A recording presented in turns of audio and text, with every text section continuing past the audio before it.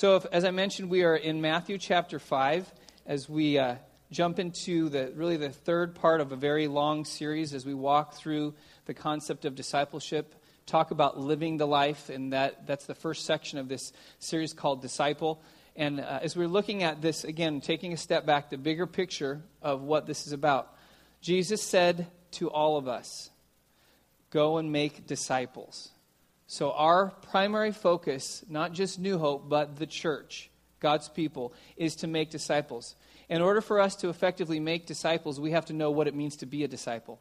And that's why we've set off on this journey that's going to take us quite some time to work through some different passages in Matthew and look at the very words of Jesus and how he describes for you and I what it means to follow him, how that happens in our lives. Not how we define it, but how he defines it, because it's extremely important to listen to what he has to say. So the last couple of weeks, and especially last week, we started into the first part of Matthew chapter 5, which is the beginning of the Sermon on the Mount, known as the Beatitudes. It's when Jesus gives these statements of what it means to be blessed. So if you're here last week, we talked about that, believe it or not, it's actually a blessing to be poor. It's a blessing to have nothing. It's a blessing to be poor in spirit, because that means we get to come before God with nothing. We can earn nothing.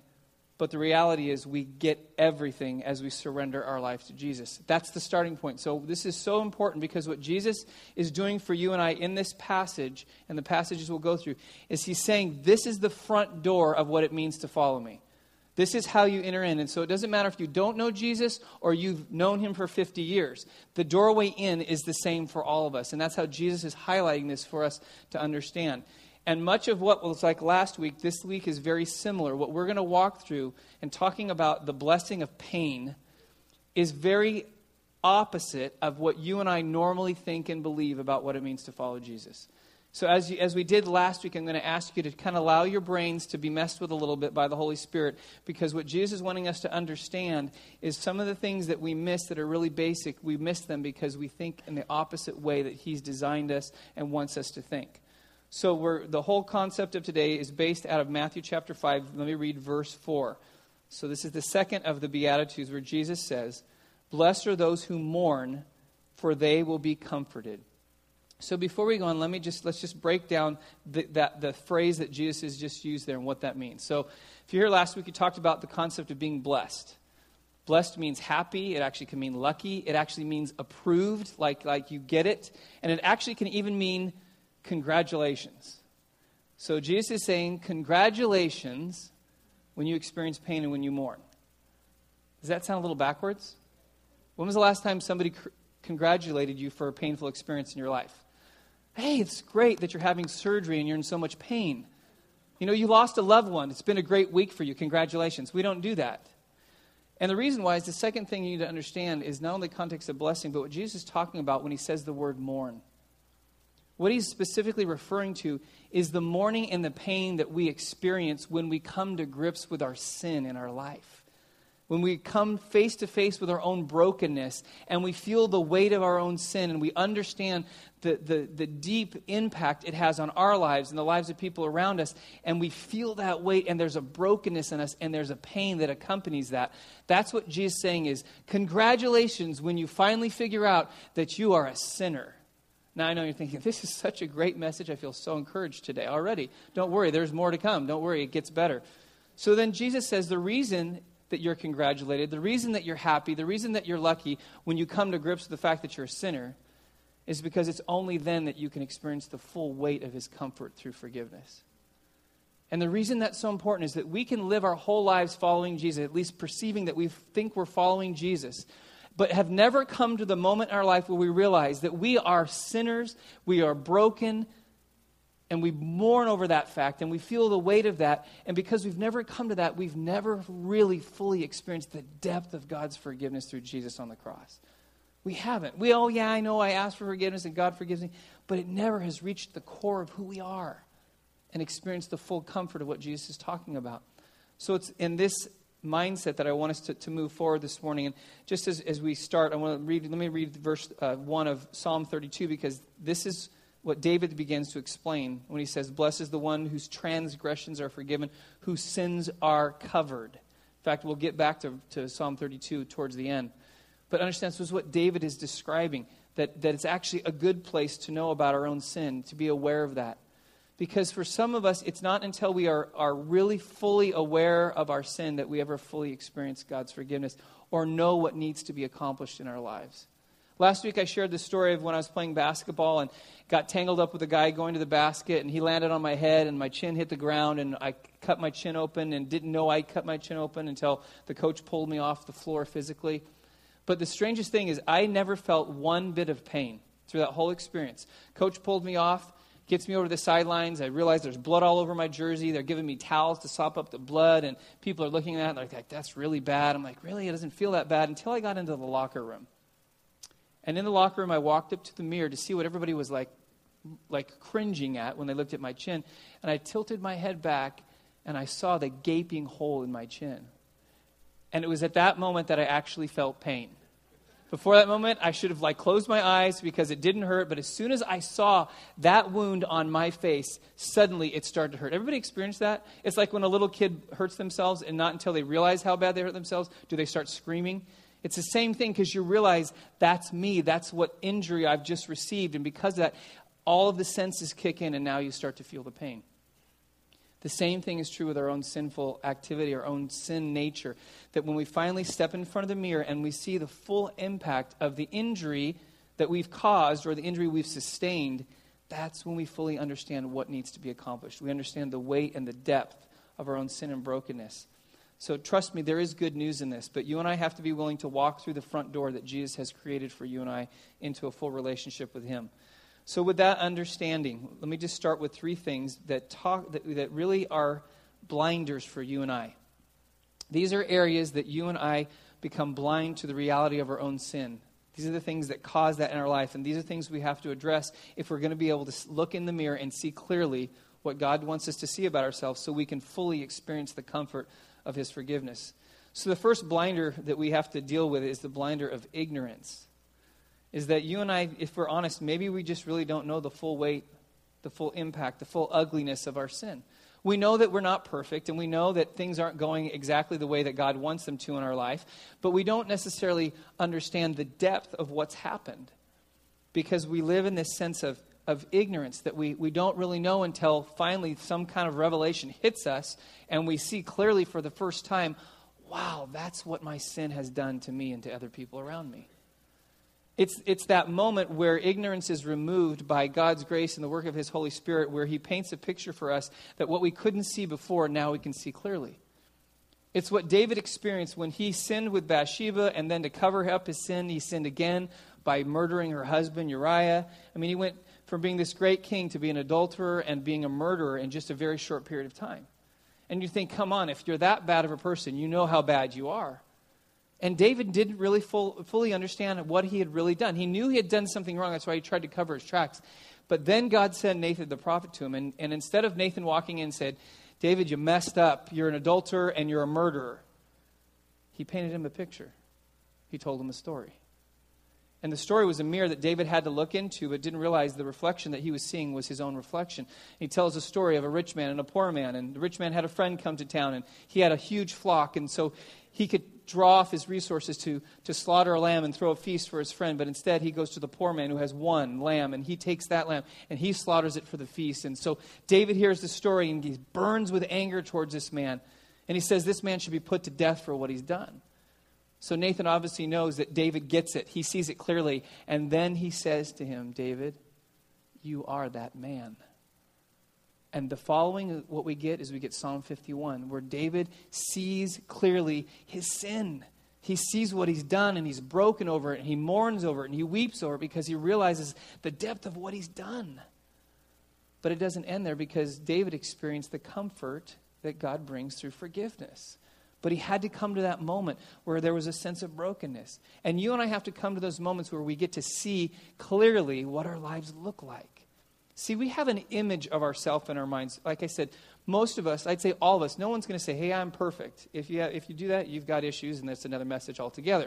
But none of us admit that. But we always think, we have this idea that we're not as bad as we really are. And so we have this image of the way it looks when we live out our life and the way we do things. Kind of like me, when I played basketball in high school, I had an image in my mind of what it looked like for me to play basketball. and it looked something like Michael Jordan, except for skin color. So I could see myself, I thought it was this fabulous player. And so my first year in high school basketball, our coach knew that all of us had that kind of perception of the way we played the game, especially the way we shot the ball. And as he tried to teach us how to shoot a basketball properly, even at high school, you think, well, they would have figured it out by now. He knew that we didn't. And so he knew the only way for us to really understand what work needed to be done was to see the reality of the way we shot the ball right now. So one of the first things he did is he set up a video camera underneath the basket, and he had all of us shoot from the same spot on the floor. And so each time, someone would come and they'd shoot and you'd watch them. And so he did this, and then we went into the locker room and we all watched together everybody else shooting the ball.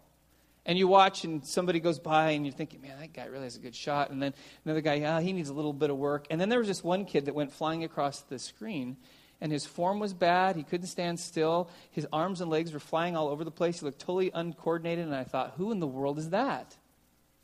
That was me. And I'm not kidding you. I was so shocked when I saw that video. I thought, oh my goodness, I embarrass myself every time I take a shot. It was horrific. But it was only at that moment did I realize the significance of the things that my coach was trying to teach me about shooting the basketball, that how much adjustment needed to occur for me to be able to become a good shooter. And eventually I did become a good shooter, but I credit that because my coach was willing to say, take a look in the mirror. Before you think you have this one down, just take a look at what you look like and what you're not doing that you need to be doing. See, you and I need that in our lives. We need the Holy Spirit. We need each other to do that. All of us should have one or two or three people in our life that you have said, because you know they love you and they know that you can trust them, that you say to them at any moment, you're allowed to pull the curtain back. You're allowed to hold the mirror up to my life. You're allowed to question things in my life and say, hey, I see this and that's not cool. I know one of those people in my life is my wife. She knows me better than anybody. And early on in our marriage, that's one of the agreements we had. We were going to experience the full impact of what God said. When a husband and wife are married, they are one flesh, which means there's no division. We know everything about each other. We know our past. We know our thought process. We know everything. She knows me better than anyone.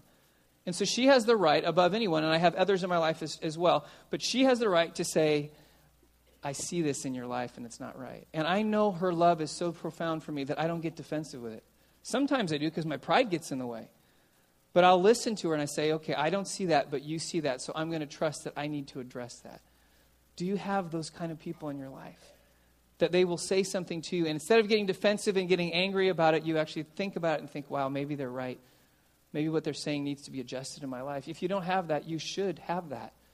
You should have that. You should be in a small group. And guys, we're going to talk about things called life transformation groups at the barbecue on that Friday night. So I encourage you to be there, about really holding each other accountable. Not to point the finger of judgment, but to bring along strong encouragement in our lives to move forward into what God's doing in our lives. So the first thing you and I have to deal with, the blindness we have to remove, is the blindness of ignorance, that we just don't see the full reality of the sin in our lives. Second thing, the second blinder is callousness. Over time, you and I, whether we know it or not, we allow ourselves to sin over and over and over and over again. And the first time it happened, all of us can go back to the moment when we first engaged in a behavior that we knew was wrong. We felt shame and guilt. We felt a sense of conviction. And then the second time we did it, we felt that again, but it was a little less. Then the third time, it was a little less. And the fourth and the fifth, and before you know it, when you and I were involved in that behavior, we know it's wrong, but we've somehow turned down the volume on the Holy Spirit, and we no longer want to hear what he has to say.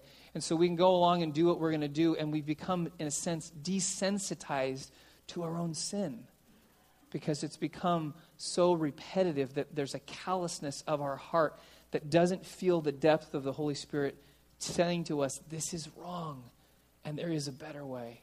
Listen to what Paul says in Ephesians chapter 4, verses 18 and 19. He says, they are darkened in their understanding and separated from the life of God because of the ignorance that is in them due to the hardening of their hearts. Having lost all sensitivity, they have given themselves over to sensuality so as to indulge in every kind of impurity, and they are full of greed. It's that habitual sin that leads to a hardening of the heart. It starts with ignorance, but it moves to eventually the callousness in our life. That we don't even feel anything anymore. We just do it because we become numb to our own sin. It's like, maybe you probably heard this. It's It's probably legend, but some people said this is reality. I don't know. I have to go up to Alaska and interview an Eskimo to find out if this is legit. But it's a perfect image of what Paul talks about here. It's the way that legend tells us that Eskimos used to hunt wolves to get their skin. So wolves are actually pretty good at hunting themselves. And so to hunt them, they had to find a way to be able to engage a very dangerous predator and yet still be able to hunt them and kill them. So instead of going after them and chasing them, they would set a trap. They would take a knife or they would take a sword and they would dip it in seal's blood, and they would do it over and over and over again. And every time they would dip it in blood, they'd let it freeze. So then after a number of times, it was basically a blood sickle. It was frozen blood on the blade of a knife. Then they would take that knife or sword, and they would stick the end of it, not the blade, but the end of it, the handle, into the ground, and they would just wait. Because a wolf had a keen sense of smell, they could smell the blood, they would come to the blade, they would smell the seal's blood, and they would start to lick. But as they're licking this frozen blood sickle, they begin to slowly taste the blood of the seal. But because it's frozen, the more they lick, the more their tongue becomes numb because it's being frozen by the frozen blood. But as they continue to lick, the warmth of their mouth warms up the blood and causes it to defrost, eventually exposing the blade. And as they continue to lick, their tongue is numb, and they're licking the blade, and it's cutting their tongue. And the blood they now taste is not the blood of the seal, it's their own blood. Until finally they bleed out. And then the Eskimo comes and collects their prize. Now, I know that's disgusting to think, I didn't come to church to hear that today. I know that's a brutal image. I could have got a video clip. That would have been really interesting, huh? But what it captures for you and I, that's the ugliness of our own callousness to our own sin. That we get to the point where we're so involved in our own sin, we don't even realize the very thing we're doing is the very thing that is killing us. And we don't even feel it anymore. Because we become desensitized to it. We become callous. So we're blind to ignorance. We're blind by callousness. And then the third thing is that we're blind to our own brokenness by selfishness. This is the biggest issue for all of us. We are selfish by nature. We choose ourselves first by nature. And when we do that, what happens is that we don't see our decision right here and how that impacts everybody around us. Because it's self-centered. When we do something, we do it for our best interest, and it comes at the expense of other people around us. That is human nature. That's the way we function. That's the way we live, is that ultimately we want to be selfless when we follow Jesus, but we default back to ultimately when push comes to shove, I want to do what's best for me. I want to do what feels best for me. And that usually comes at the expense of other people. Perfect illustration of this is when we get in our cars. Majority of people behind the wheel of our car are not very generous people. Wouldn't we be willing to admit that even ourselves? The most mild-mannered people suddenly become road rage fanatics when you get behind the wheel of a car. It's amazing how I know for myself, I can be driving down the road and I'm in a great mood, but somebody cuts me off and oh my gosh, you must be a demon in human flesh that needs to be cast out. Anybody relate to me? Okay. Why?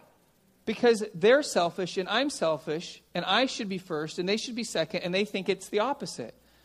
And so when you're driving and everybody's supposed to merge and everybody's supposed to alternate cars, who starts counting cars? I do.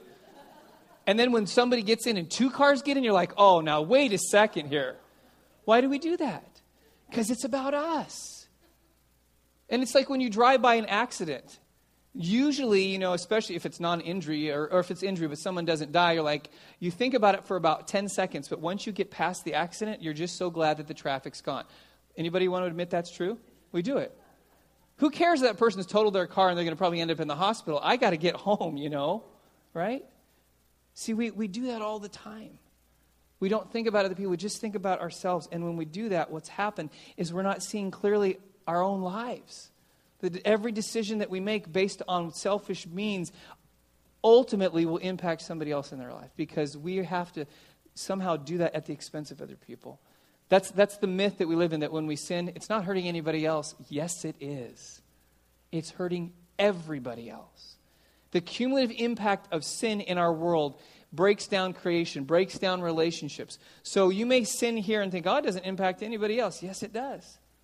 Because all of us have sinned. All of us are guilty. It doesn't matter if you've sinned once or a million times. All of us are culpable. All of us have to take responsibility. All of us are selfish by nature. Now, aren't you glad that the message doesn't end right there? Because that's kind of the bad news.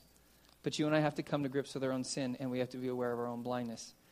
So how do we embrace this brokenness? How do we come to the place of feeling the pain of our sin and mourning that? How do we do that in our lives? There's a few things that we have to stop doing in order for this to happen. The first thing is this. Stop running. If we're really going to be blessed because we mourn over our sin and experience the comfort that Jesus wants to bring, you and I have to stop running away from him. Now, it's not that outright kind of, I know God's there, so I'm running over there, and so I just keep running the opposite direction.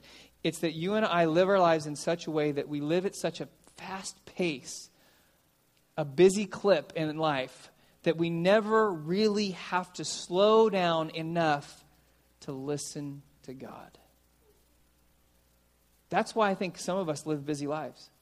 Because if I ever stop, then I actually have to look at my life and I have to think about what's going on. I have to listen to what God wants to say. But if I just stay busy enough, then I really never have to fully hear what God's saying to me because I'm just so busy.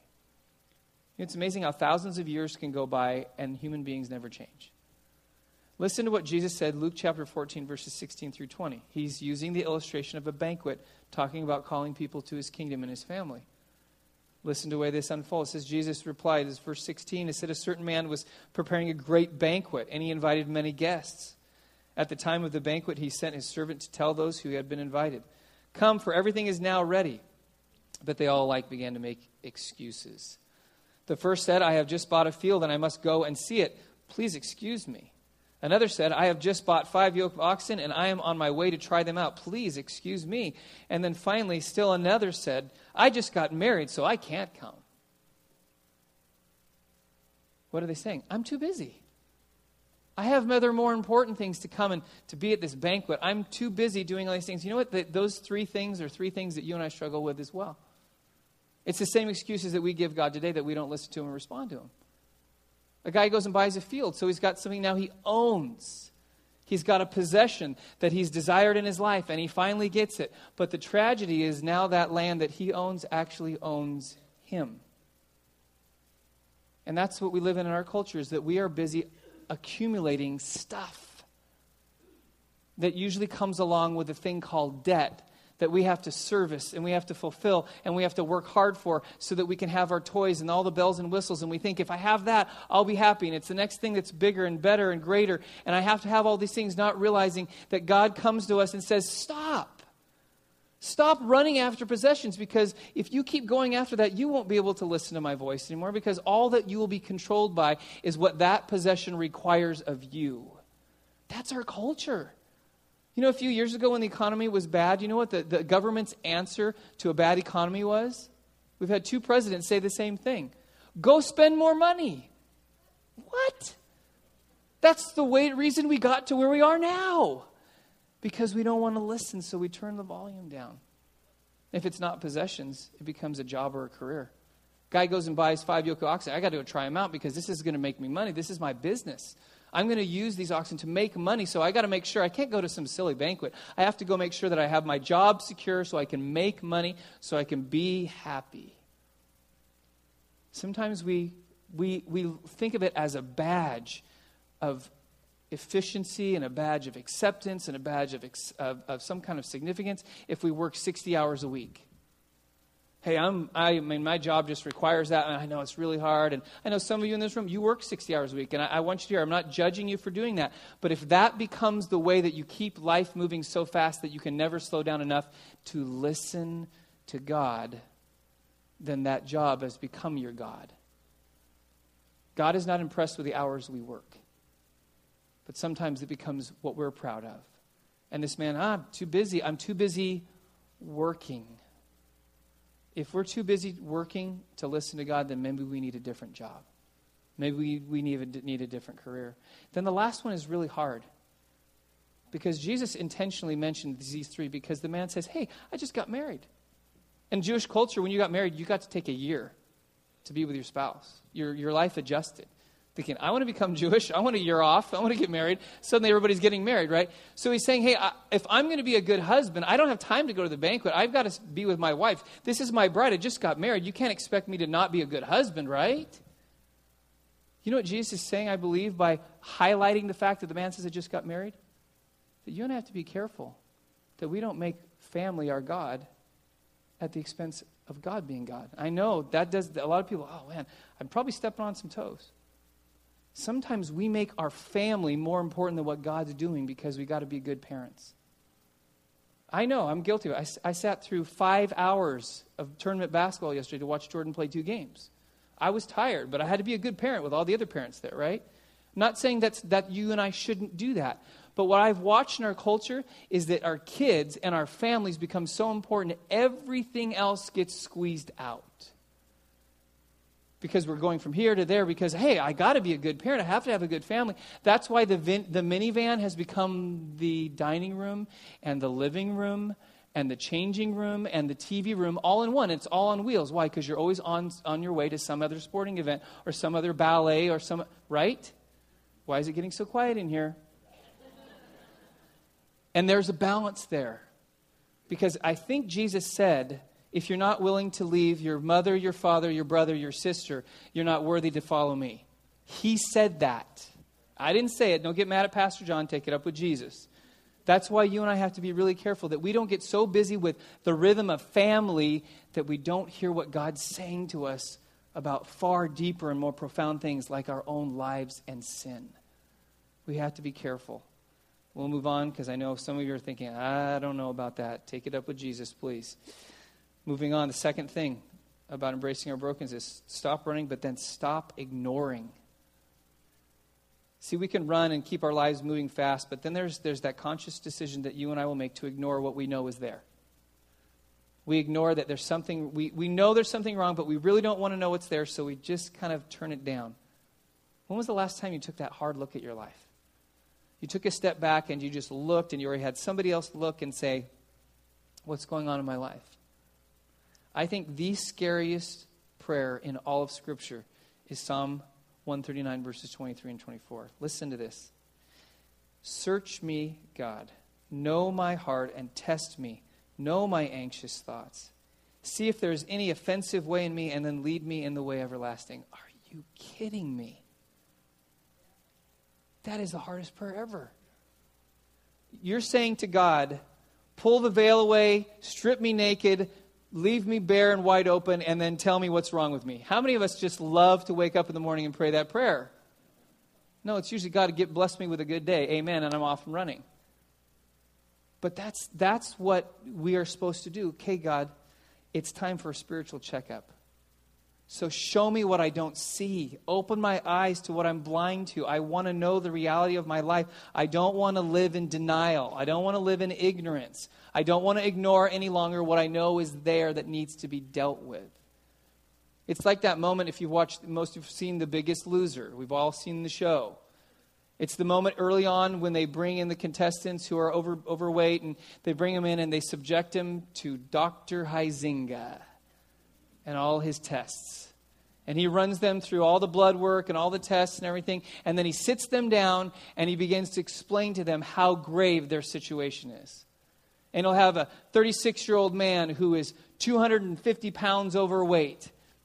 And he'll say to him, you know, you have the age of a 36-year-old man, but your internal body is the age of a 66-year-old man. And they just can't believe it. Many of them start weeping and they can't realize what they've done and what they're struggling with. And the weight hits them. It's that checkup that you have to have.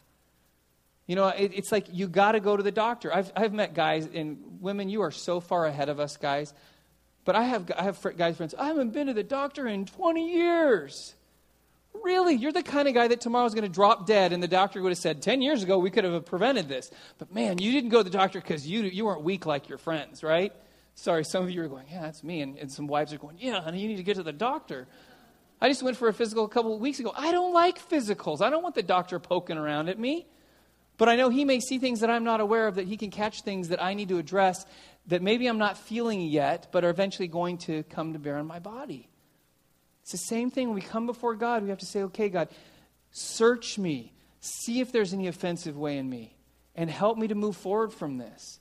We have to be able to do that. So we're no longer ignoring. And then the third thing is that you and I have to stop blaming. When it comes to our sin and failure, we're professional blamers. We find a way to pin it on somebody else, or we find a way to say it was circumstances, or it's my parents' fault, or it's somebody else's fault, it's the idiot driver in front of me's fault, whoever. It's somebody else's fault. Now, there are things that come to bear because all of our sin impacts other people, and I understand that. But most of the time, it's just that you and I have to own our own sin. We can't turn and start blaming everything and everyone around us. It's our own sin. Blaming is something that is innate within us. It's part of our human nature. And it goes back to the very beginning in the garden. When Adam and Eve violated what God told them not to do, and then God comes walking in the garden. This is amazing. Adam does and Eve does what you and I do all the time. Let me read verse 12 and then verse 13 of Genesis 3. So they've been caught. God comes in the garden, and it says, the man said, the woman you put here with me, she gave me some fruit from the tree, and I ate it. Then the Lord said to the woman, can you imagine? So let's say God's here, Adam's here, and Eve's here. So Adam's all, it's not me, it's her. And then Eve says, going on, and it says, then the Lord said to the woman, what is this you have done? And the woman said, the serpent deceived me, and I ate it. What is that? That's blame. Adam found a way in 3 or 4 words to blame the God of the universe and the woman, but not take responsibility himself. That's what we do. When we get exposed, we find a way to say, well, it's not really my fault. I didn't really do this. It's the circumstances, or it's this person, or it's this temptation. It's not really me. No, it's you. It is. It's all of us. We have to come to grips with that. And we live in a culture that embraces this mentality constantly. That's why we sue over everything. When something bad happens to us, it has to be somebody else's fault. It can't possibly be our fault. You know how many times McDonald's has been sued by people who are obese? Seriously. It's insane the number of people who have literally filed lawsuit against McDonald's because they said, you made me fat. Really? This is the crazy thing. A couple years ago in Brazil, a man actually won a suit against McDonald's, and McDonald's had to pay him $17,500 because he was obese. This is what he said. This is what he justified. He said, the reason that I got fat is because he worked there for 12 years, and over that 12-year period, he put on 65 pounds, and he blamed McDonald's for it. And he said, the reason it's their fault is because I felt, as an employee, obligated to make sure I tasted the food to make sure it was okay. They never asked him to do that. I worked at McDonald's. They don't ask you to taste the food, okay? Secondly, he said, I felt obligated to eat the free lunches that they offered me every shift that I worked. Are you kidding me? Don't go to McDonald's. I know it sounds brutal, okay? You're probably thinking, wow, Pastor John's really talking about weight issues today. I wonder what his issue is. It just seems to correlate to the physical and the spiritual reality of where we're at. We have to stop blaming. Wouldn't it be great if you stood before God and you took full responsibility for your sin and God said, you know what, that one, that's not on you, that's on them. Wouldn't that be great? Instead of God saying, no, that's not on them, that's on you. We take responsibility, we accept the weight of that. And the final thing, and then we'll get back to, just to close with Psalm 32. Stop avoiding. Just stop avoiding. When was the last time you stopped avoiding God and you actually encountered him? This is true for all of us. We avoid places and situations and relationships and contexts where we know there's a chance that I'm going to have to experience some kind of conviction from God, so I'm going to avoid it. And the tragedy is that you and I can live this out right in the middle of what we would say is a spiritual context. The church. You can avoid God by coming to church 50 years of your life. You can. You could just never have to really encounter him. You can play the game. And you and I think that somehow we're getting away with it. Somehow we've gotten away, even though we're in church or even though we say we're Christians, we're really avoiding God because we never have to be personal with him. The problem is that you can't avoid God. That's what David said, Psalm 139, going on in that same psalm, or earlier in the psalm, verse 7, he says, where can I go from your spirit? Where can I flee from your presence? David's saying, nowhere. Some people think, I can hide in church. I can hide in a Bible study. That's why Jesus said scary words. When someday when we stand before him, he will say to some people who say, Lord, Lord, didn't we cast out demons in your name? Didn't we do all these miracles? Didn't we do all this Christian stuff? And what does he say? I never knew you. Why? Because we just found a way to avoid him and never really have to encounter him. And the encounter comes not because it's a group of people. The encounter comes when you and I eventually realize that God is not going to give up pursuing me, and I need to stop running. Moses ran when he killed an Egyptian. He thought he could get out to the desert in Midian and he could somehow avoid God. 40 years he probably thought he was doing pretty good until the burning bush appears and God speaks to him and calls him back. Jonah thought he could get on a boat going the opposite direction to get away from God, and we know how that story turned out for him. God said go to Nineveh. Guess where Jonah eventually ended up? Nineveh. Took a fish or a whale to do it. And sometimes we wish that God would use a burning bush or a whale. I don't think we want either of those. But he uses means in our life to say, hey, stop avoiding me. It's kind of like I've shared before. It's like when you go to the grocery store and you see somebody in the store that you really don't want to have contact with. What do? You find a way to shop on a different aisle.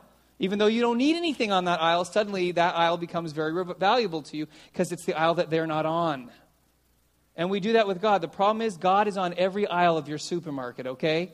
There isn't a place he's not shopping. So if you go to the next aisle, guess who's going to be there? God will be there. So what he's saying to you, just give up. Just stop running and stop avoiding me because I am present. And I want you to come to grips with the brokenness of your life. Not because God wants to rub it in or shame us, but because God wants to forgive us. But he can't forgive us until we come to grips with our own sin. But that's his heart for us. And he's not the one that's holding it back. We're the one that's become the barrier to his forgiveness being extended to us and us experiencing the fullness of his comfort in our lives. So as I mentioned, let me just close, go back to Psalm 32, David's words. So what does it look like to experience God's comfort, God's forgiveness?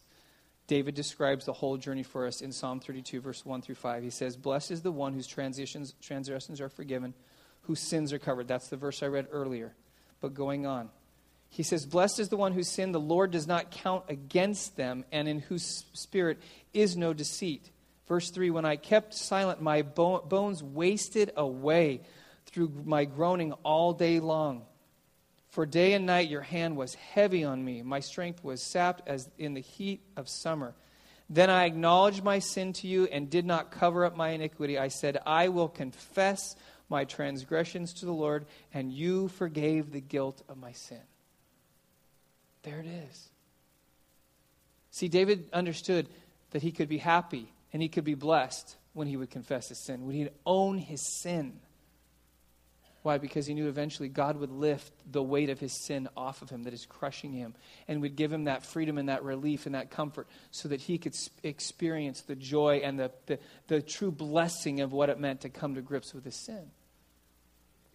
For us today, God brings you and I to a crossroad to make a decision. Am I going to fully own my sin? Am I going to fully take a look at what's going on in my life? Again, not so that I can be shamed or condemned, but so that I can come to grips with who I am and how broken I am so that I can experience comfort and forgiveness from God. This is the doorway Jesus opens. We want to skip that and go around the side. We don't want to walk through the doorway of pain or mourning or brokenness over our sin. But Jesus says if you really want to experience the depth of forgiveness in your life, you must come to grips with the brokenness of your own life. Would you close your eyes with me? In a moment, the worship team is going to come and we're going to sing a song called Majesty, which captures for you and I our own journey of sin and brokenness and how God accepts us and extends his love to us right where we're at. But before we get there, I want you to allow the Lord to open your eyes. And even as I was thinking through this message, and even as I was sitting through worship this morning, I just felt like I had to confess, God, I know I do this, but I don't do this enough. I need to do this more in my life. Not to beat myself up, but to make sure that God truly has the right to search me. Truly has the right to show me the offensive ways in my life so that I can experience forgiveness through him. That right now I know that maybe you don't know the Lord. Maybe you've never made a commitment to give your life to Jesus. Maybe you've known him for all your life, 30, 40, 50, 60 years. But right now you know that God is wanting you to walk through this doorway of coming to grips with your own brokenness. But what I'm going to ask you to do right now, I'm going to ask you to let God play the movie of your life before you. Let him play the video of the things that maybe you don't want to see. Let him hold up the mirror of the reflection of what's truly real about your life. And just for a moment, look at that. Again, not to bring shame, not to bring judgment. But you and I need to look at that, because now as you see that, because even now, some of you, you know the things about your life that are true. And the step after seeing them is confessing them. Is saying them to the Lord, saying, Lord, I know that I've done this. And in confessing that, you are making a request to God. I am coming to grips with my brokenness, and by confessing, I am asking for your gift of forgiveness that you made possible on the cross. Jesus' death on the cross took the sin of that reflection back to you of the brokenness of your life, and Jesus paid the price for that. He took on God's wrath and judgment on himself so that you didn't have to, so that when you and I confess our sin, God extends his forgiveness to us. So right now, begin to confess those things to God. Begin to tell him. He already knows, but he's waiting for you to acknowledge that. Because when you acknowledge that, Jesus brings to bear his forgiveness to what he did on the cross right now for you. And then now you begin to experience the depth of the comfort that Jesus brings through forgiveness. Because in experiencing the depth of that forgiveness, what it does is it changes our perspective of sin. Because now in the future, we can't go back to the habitual sin that we used to live in and be desensitized, because God's forgiveness makes us sensitive. It allows us once again to listen to the conviction of the Holy Spirit so that we can make choices not to do something that we know that we will regret or we will need forgiveness for later. So, Lord Jesus, I ask right now, as we are confessing our sin, as we're allowing you to hold the mirror up, Lord, this is not easy. But Jesus, I am so grateful that you have created a doorway of how we enter into a relationship with you, how we are reconciled back to God through you. And so I pray today that not one of us would stand on the outside of this door of being blessed by mourning over our sins so we can experience your comfort. None of us would stand at the doorway and not enter, but Lord Jesus, we would step through embracing our own brokenness and knowing it's true, but then accepting your forgiveness and your freedom and your righteousness and your purity in our lives. So Lord Jesus, would you come in these moments, solidify that so that when we leave this place, we didn't just come to a service. We just didn't do church. Jesus, we encountered you and now we're different. Now we've changed because you've transformed our souls. Lord Jesus, would you do that in your name?